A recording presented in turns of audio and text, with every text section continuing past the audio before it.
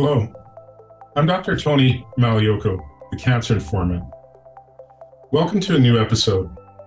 Today's episode will focus on occupational cancer, and particularly occupational cancers affecting firefighters. I'd always known that firefighters were prone to additional risk of cancer, but I'd never knew the problem was so serious and problematic. Probably the number one cause of death in firefighters is occupational associated cancer, which is really extremely concerning. Given that there are millions of firefighters and volunteer firefighters in the country, there are a large number of people exposed. Firefighters put their lives on the line, protecting people from danger, fire, and exposure to toxic chemicals. Unfortunately, the work of a firefighter is quite dangerous in their own exposures. Even in training, firefighters may be exposed to a variety of chemicals, such as fire retardants and other types of chemicals in protective gear that may actually have carcinogenic effects. The rate of cancer among firefighters is very high. I believe it's as much as 9 to 19% higher than in the general population. And the outcome for firefighters is actually worse, with increased mortality.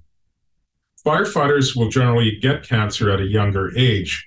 They may also get some more unusual types of cancers. So they can be prone to cancers such as lung cancer, hepatocellular cancer, bladder cancer, skin cancer, and blood cancers. So quite a broad variety of cancers can develop in firefighters. Again, the cause of the cancer is multifactorial. So exposure to fire, organic compounds, incomplete combustion products, and also other things such as fire retardant foams and other chemicals that a firefighter encounters. During planned burns and training, firefighters are also exposed to other toxic compounds as well. In addition, there are many cofactors that can also increase a person's risk of cancer. So one of them is stress. And obviously, firefighters have a very stressful job.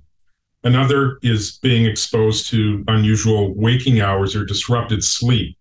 This can also increase the risk of getting cancer with alterations to circadian rhythms. Another is the exposure of chemicals on the skin. So even though the lung may be protected, firefighters can actually absorb many chemicals through their skin. The skin is quite porous, and many organic compounds can travel right through it. In addition, the porosity of the skin is actually increased in situations such as heat and sweating, obviously situations that firefighters are often exposed to. So in those conditions, the chemicals even have better access to the firefighter's blood and to their system, where they may have carcinogenic effects. We know that other diseases can also amplify risk.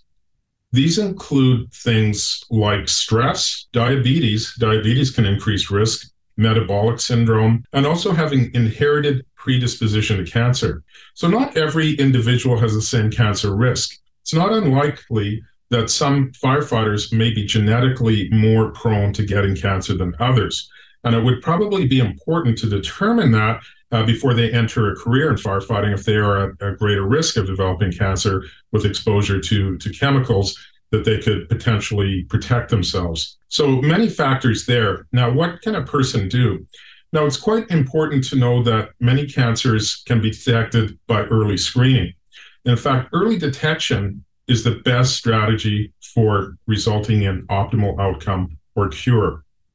In fact, most cancers that are detected at an early stage or stage 1 can actually be cured by surgery and localized treatment, which is obviously a fantastic outcome.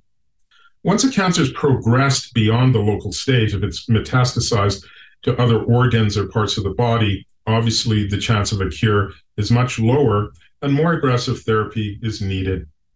So there are many approaches to screening. So, for example, cancers like melanoma can be observed if one takes note of the various pigmented lesions on the skin and whether they're changing over time. Having a photographic diary can help with this to monitor changes in skin lesions to see if they're becoming abnormal.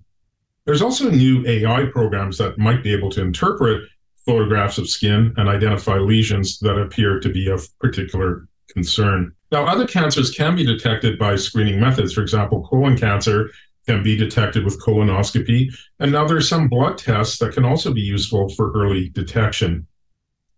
Bladder cancer is common in firefighters, and this can be detected with a urine test to determine, and also to know the symptoms of bladder cancer is also important. Having hematuria or other changes in the urine can also be indicative of an underlying cancer. Again, there are tests that can be done on the urine to determine if cancer is present. Leukemia and pre-leukemias can be uncovered with blood tests. So having routine blood tests can also be helpful in determining if there are any abnormalities in the blood. Is there evidence of an increased number of white blood cells? Are the platelets abnormal? Is there anemia? All of these alterations in the blood can be precursors to the development of a full-blown blood cancer, such as leukemia, lymphoma, or multiple myeloma. So again, having regular health checks can be quite helpful for a firefighter to monitor their condition and determine if they have any evidence of the pre-cancer syndrome. I was also interested to learn there are new technologies that are emerging as well, such as breath analysis and perhaps other methods to measure the exposure of toxins in the blood. That concludes today's episode focusing on firefighters.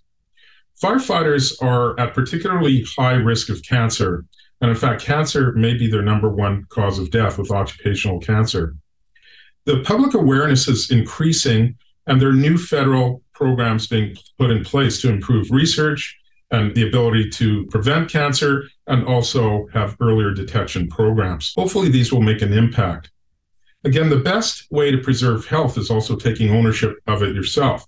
So if firefighters take care of themselves, or if they're able to know about early screening detection, this could help uncover cancers at an earlier, more treatable stage. So clearly, learning about the cancer risks and about how to mitigate them is of high importance. There may be also programs coming in place to help firefighters who have encountered cancer as a result of occupational injury through workmen's compensation or special insurance programs specifically designed to help manage the costs associated with having an occupationally associated illness.